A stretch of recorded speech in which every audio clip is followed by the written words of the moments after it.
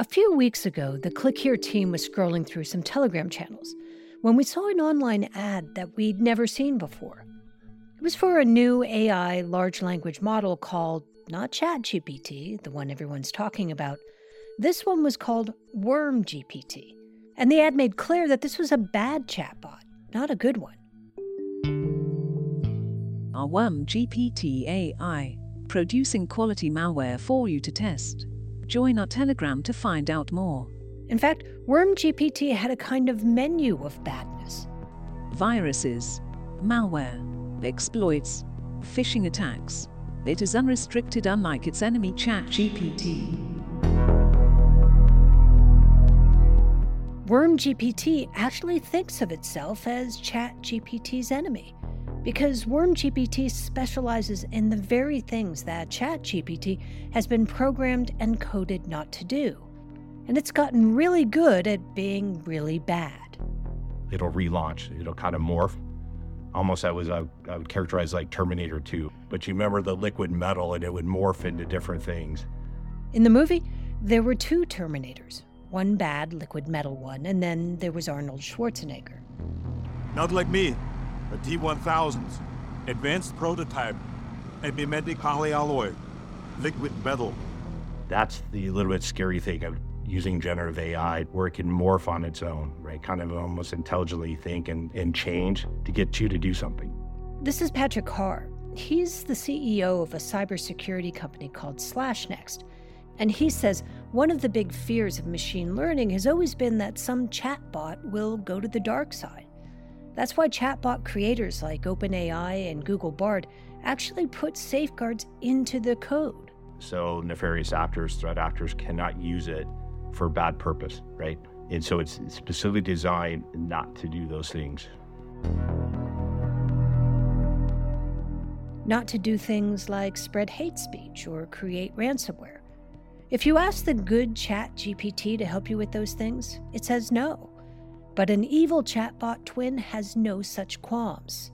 It's willing to answer questions like, how do I design a bomb? How do I design something nuclear related, right? And in the short time that WormGPT has been on the scene, it's already developed a kind of specialty. Not bombs, but a lucrative email scam. WormGPT is great at helping hackers design emails that trick busy people into doing things they shouldn't do, like transfer company money to a different account, or click on a link and give bad actors access to the company network. There's a name for this kind of scam. It's called a business email compromise, or BEC. And according to the FBI, BEC attacks accounted for some $51 billion in losses in the last decade. And with the rise of AI bots like WormGPT, I wouldn't be surprised if this grows to a $100 billion problem across the world.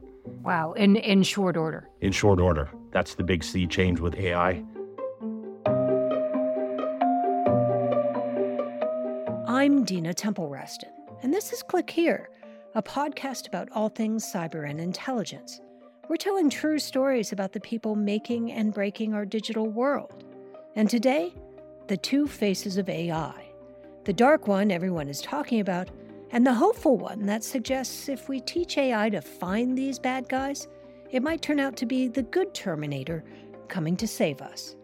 ChatGPT, AI machine, satellite, engine ignition, Click Here, and liftoff.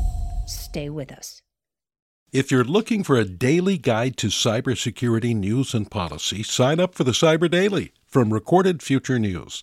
It serves up the day's most interesting and important cyber stories from our sister publication, The Record, and then aggregates all of the big cyber stories you might have missed from news outlets around the world. Just go to therecord.media and click on Cyber Daily to get all you need to know about the world of cybersecurity right in your inbox. Hello, I'm Adam Fleming from the Global Story podcast from the BBC World Service. We are looking at Lina Khan, the face of the US government's battle to regulate big tech. She's already redefined the way we talk about monopolies. Now she's taking on the likes of Amazon and Meta. But who is she, and will she win? The Global Story brings you fresh takes and smart perspectives from BBC journalists around the world. Find us wherever you get your BBC podcasts. It turns out jujitsuing the AI algorithm behind programs like ChatGPT, known as large language models, can be pretty easy. Instead of saying, "Can you help me build a bomb?" and being rejected by ChatGPT's guardrails, you could just fake it out by saying, "Pretend I'm a bad guy," and ask how would a bad guy do something like that. The AI would see that as a hypothetical, and it was then willing to tell you how, hypothetically, to build that bomb. The guardrails written into the code obediently vanished. But that doesn't work anymore. And this guy should know better than anyone. He claims to be one of the developers of WormGPT, that evil chatbot. He said we could call him Worm. You can call me Worm. Worms like to stay underground, and that's what we like to do as well. He said he lived in the US, and while he declined to go on tape, he did text responses to our questions. And to prove he was on the inside of the group, we sent him a text message through their private Telegram channel, and he responded. Then we fed his written answers into a voice generator. And we started out by asking him, how did he get into all of this? I like to code and build applications. We just started coding together. There's 7 of us working on WormGPT. Worm and his 6 friends essentially just wrote code that circumvented the guardrails inside programs like ChatGPT. And by doing that, they unleashed a new evil twin, capable of teaching you how to make bombs and viruses. But Worm told us the WormGPT chatbot has gotten a bit of a bad rap. Most of the media portray us in such a bad way, saying it's all about cybercrime and cybercriminals. He says a no-holes-barred chatbot isn't evil, it's educational. The only way to beat a bad guy is to understand him. So he sees himself as a sort of white hat researcher. You need both sets of users. Those are the researchers and people who want to create the exploits to make it work. Which is a little like saying you want more bank robbers so you can make bank security better. I would call BS on this. Patrick, the CEO of SlashNext, said there's nothing white hat about WormGPT. You see in the dark web and in the hacker circle discussions about using it for not this research purpose and the general good, but how can I use it to launch nefarious attacks? The fact that you can pay $67 in crypto a month and buy worm kits that enable you to launch a massive email compromise kind of speaks for itself. Business Email Compromise, or BEC, wasn't a creation of WormGPT, of course. It's been around for years. It's the reason you have to take those cyber hygiene courses at the office, so someone in IT can tell you all the reasons not to open an email. Look for typos, they say, because many attackers are foreign-born and don't use spell check. Why didn't they use spell check? Hey, I can't speak on their behalf. I think the other thing is they try to do it as fast as possible, right? So you're just trying to do it rapidly and get it out, and you get one on a hook. The IT professionals tell us check the email domain. If it looks like alphabet soup, just delete it. In spite of that advice, the malicious emails still get through. We still get tricked. And now, with things like WormGPT, we're even more likely to. Patrick said even people at the NSA have raised the alarm. The National Security Agency said, I can no longer tell if this is a valid email or not. I can no longer tell if this is a valid link to click on or not. And it's because of the use of AI tools that's made that much more targeted, much more specific. Gone are the usual red flags, the typos, the crazy email addresses. Today's business email compromise looks like the real thing. Now, I don't know about you, but if the NSA is having trouble telling fake and real emails apart, the rest of us are doomed. Or so it would seem. Ironically, it appears that good AI might help us beat bad AI. Artificial intelligence is actually pretty good at finding material created by artificial intelligence. This is NSA's Director of Cybersecurity, Rob Joyce. In other words, it's hard for AI to fool AI, he told an audience at the Aspen Security Forum in July. So we will be able to monitor and look for that malicious content or the things that are happening. When we return, we explain how AI can come to the rescue and introduce you to some people who are making it happen.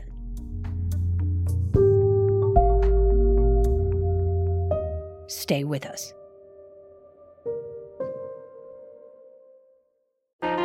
Politics has never been stranger or more online, which is why the politics team at Wired is making a new show, Wired Politics Lab. It's all about how to navigate the endless stream of news and information and what to look out for. Each week on the show, we'll dig into far-right platforms, AI chatbots, influencer campaigns, and so much more. Wired Politics Lab launches Thursday, April 11th. Follow the show wherever you get your podcasts. The Flow Control Group has been wrestling with this problem of AI gone bad. It's one of those companies you may not have even known existed. Flow Control Group started out literally as an idea on a piece of paper, and today we are one of the largest businesses in our space. Basically, it sells equipment that helps businesses direct any kind of fluid, from water to cooking oil, things like pumps, valves, compressors. Grant Walsh is Flow Control's IT director. And he said over the past couple of years, the company has been growing crazy fast. Lots of brands coming in under its umbrella. We've had a rapid growth over the last 2 years through mergers and acquisitions. Flow Control Group is kind of the umbrella company for 80 other brands below us. And we wanted to talk to Grant because of the trouble that kind of growth can present, specifically IT cybersecurity trouble. With company mergers also comes merging of all the disparate technology those different companies are using. As Grant saw it, the attack surface for some sort of business email compromise scam just got much bigger. Some of these companies we acquired may have attackers already in or already attacking them before they come on board. Add the smarter attacks generated by AI, and it isn't too surprising that Flow Control recently found itself on the receiving end of a BEC attack. There was just an email came in to finance. Hey, we had an updated banking information. Can you please update your wire information to X? And that financial person updated the wire information, and out goes a check for a six-figure number, and away that money goes. And were you able to claw it back? No, that was too late. But it wasn't just the money. Grant also noticed something else. These BEC attacks were sophisticated.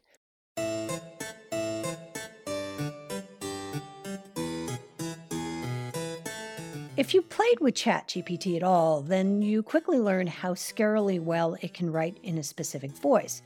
Just ask it to write a sonnet about, say, flow control in the voice of Shakespeare, and you'll see what we mean. Like Macbeth's witches, casting spells of might, thou shapest logic, weaving destiny's tale. You feed it enough Shakespeare sonnets and it can spit out one about flow control or your cat or your mother, and it sounds like William wrote it himself.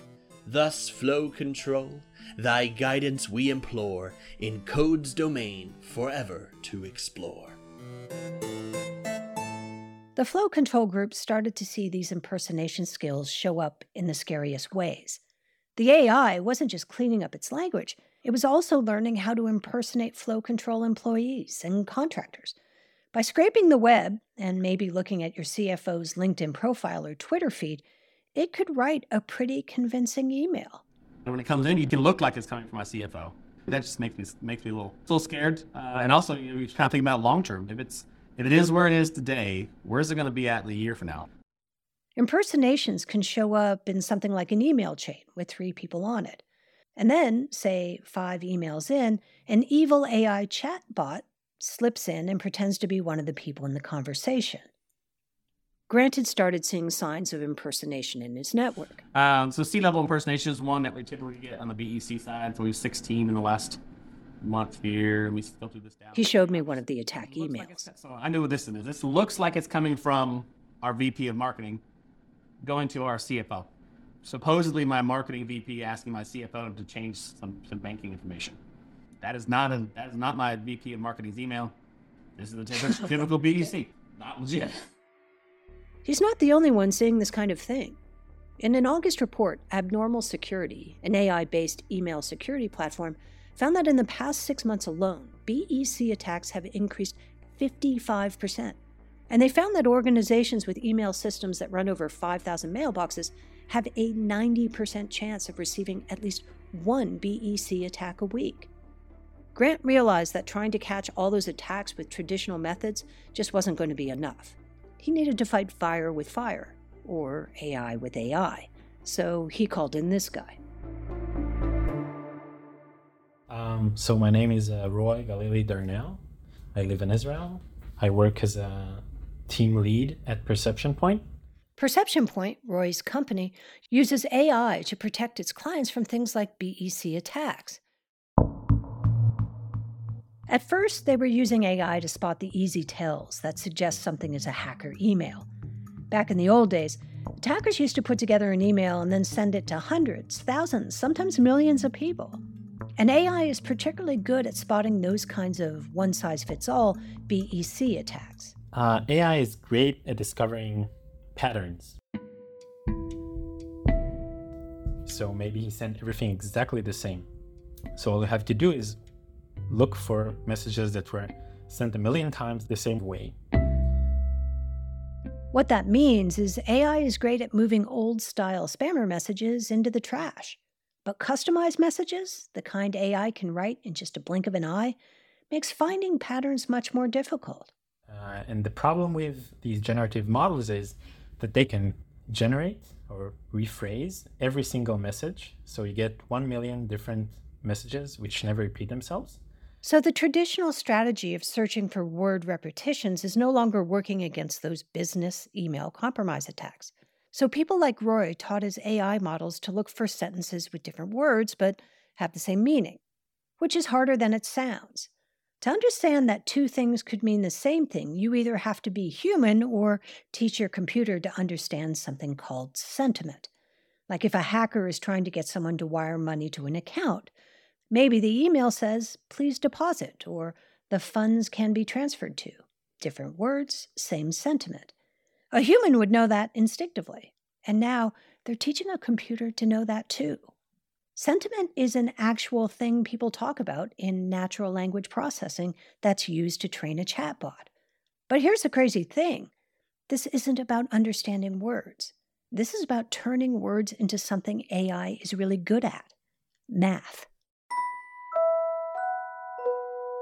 And what these models do is they would take the natural language and they would process it into mathematical vectors, which are basically lists of numbers. When one of these language models gets text, it may seem like it's reading, but it actually has no idea what letters are, or what words are, or what sentences are for that matter.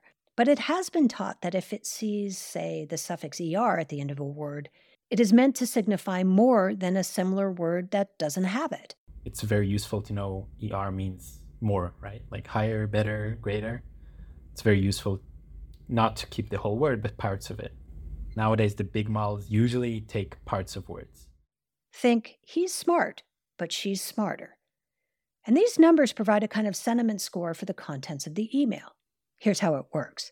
So let's say you get an email and you want to try to understand whether it's clean, it's legitimate, or if it's malicious. So the first thing you would do is you would try to break it apart. There's the initial layer of obvious tells that it's a hacker email. Typos, wrong domain names, stuff like that. That's basic filtering. But how do you defend against those just slightly iterated emails? The trick, it turns out, is no different than surviving a Minnesota winter. You need layers. Lots and lots of layers.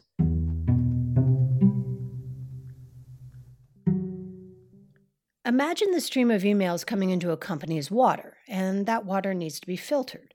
The AI models serve that function.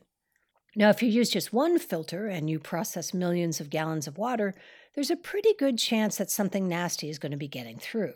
But what if you had lots of filters, each one specializing in something? Perhaps one is good at filtering heavy metals. Another stops microplastics. Another snags bacteria.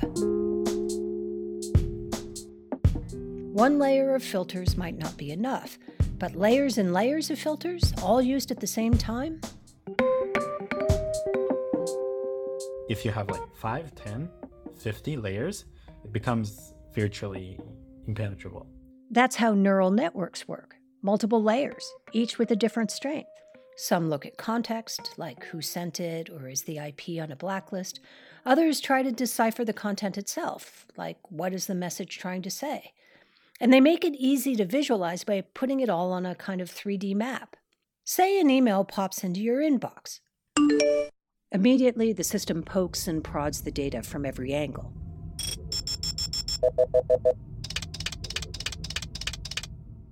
And then it makes a kind of 3D visual map that allows you to see the kinds of emails the algorithm finds suspicious, and where this email lies on that continuum.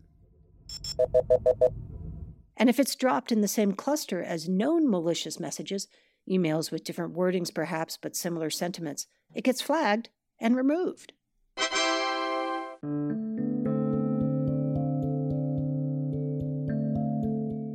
The thing about large language models is that they're always learning, getting better, getting stronger.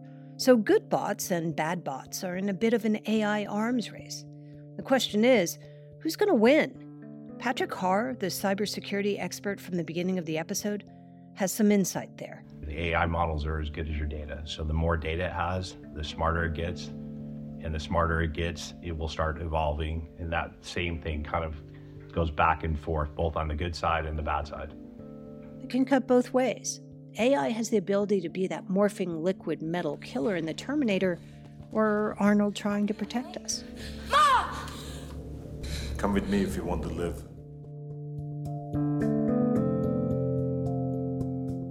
This is Click Here.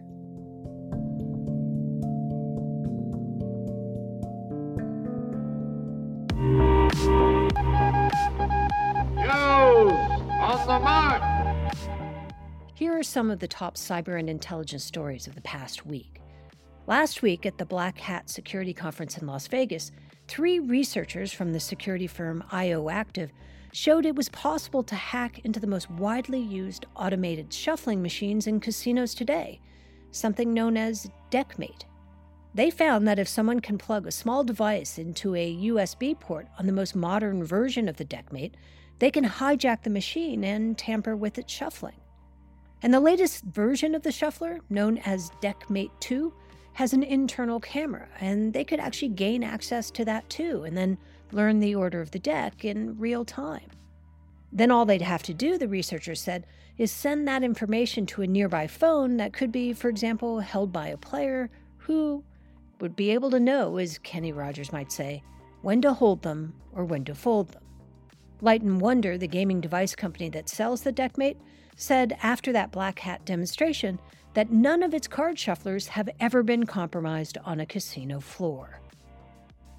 Researchers in the UK have developed a deep learning algorithm that can make out what someone is typing just by carefully listening to their keystrokes. The algorithm is apparently 95% accurate, and even over Zoom, it performed with 93% accuracy. The keyboard in the test was on a MacBook Pro, and they were able to use a phone's microphone to record the keystrokes, which would give hackers a new way to get your passwords or eavesdrop on your conversations.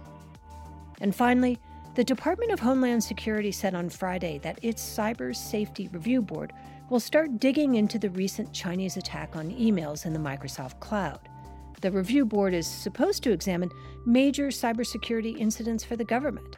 Among other things, DHS said the board will look at how cloud-based identity and authentication might be vulnerable to attack.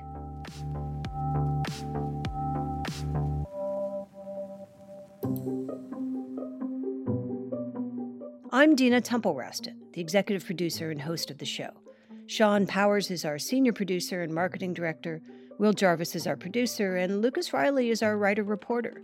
Our editing team is led by Karen Duffin and Lou Olkowski. Darren Ankrum does our fact-checking, and our theme and original music compositions are by Ben Levingston. We also use music from Blue Dot Sessions. Special thanks this week to Travis Spangenberg for his reading of those ChatGPT sonnets. And we'd love to hear from you. Please leave us a review and rating wherever you get your podcasts, or send us an email at clickhere@recordedfuture.com. Check out our website with details about our shows and our whole show catalog at clickhereshow.com. That's a wrap for this week. I'm Dina Temple-Raston. And we'll be back on Tuesday.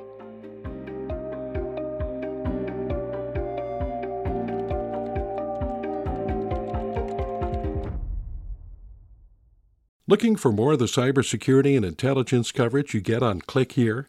Then check out our sister publication, The Record, from Recorded Future News. You'll get breaking cyber news from reporters in New York, Washington, London, and Kyiv, among others. And you'll see for yourself why it attracts hundreds of thousands of page views every month. Just go to therecord.media.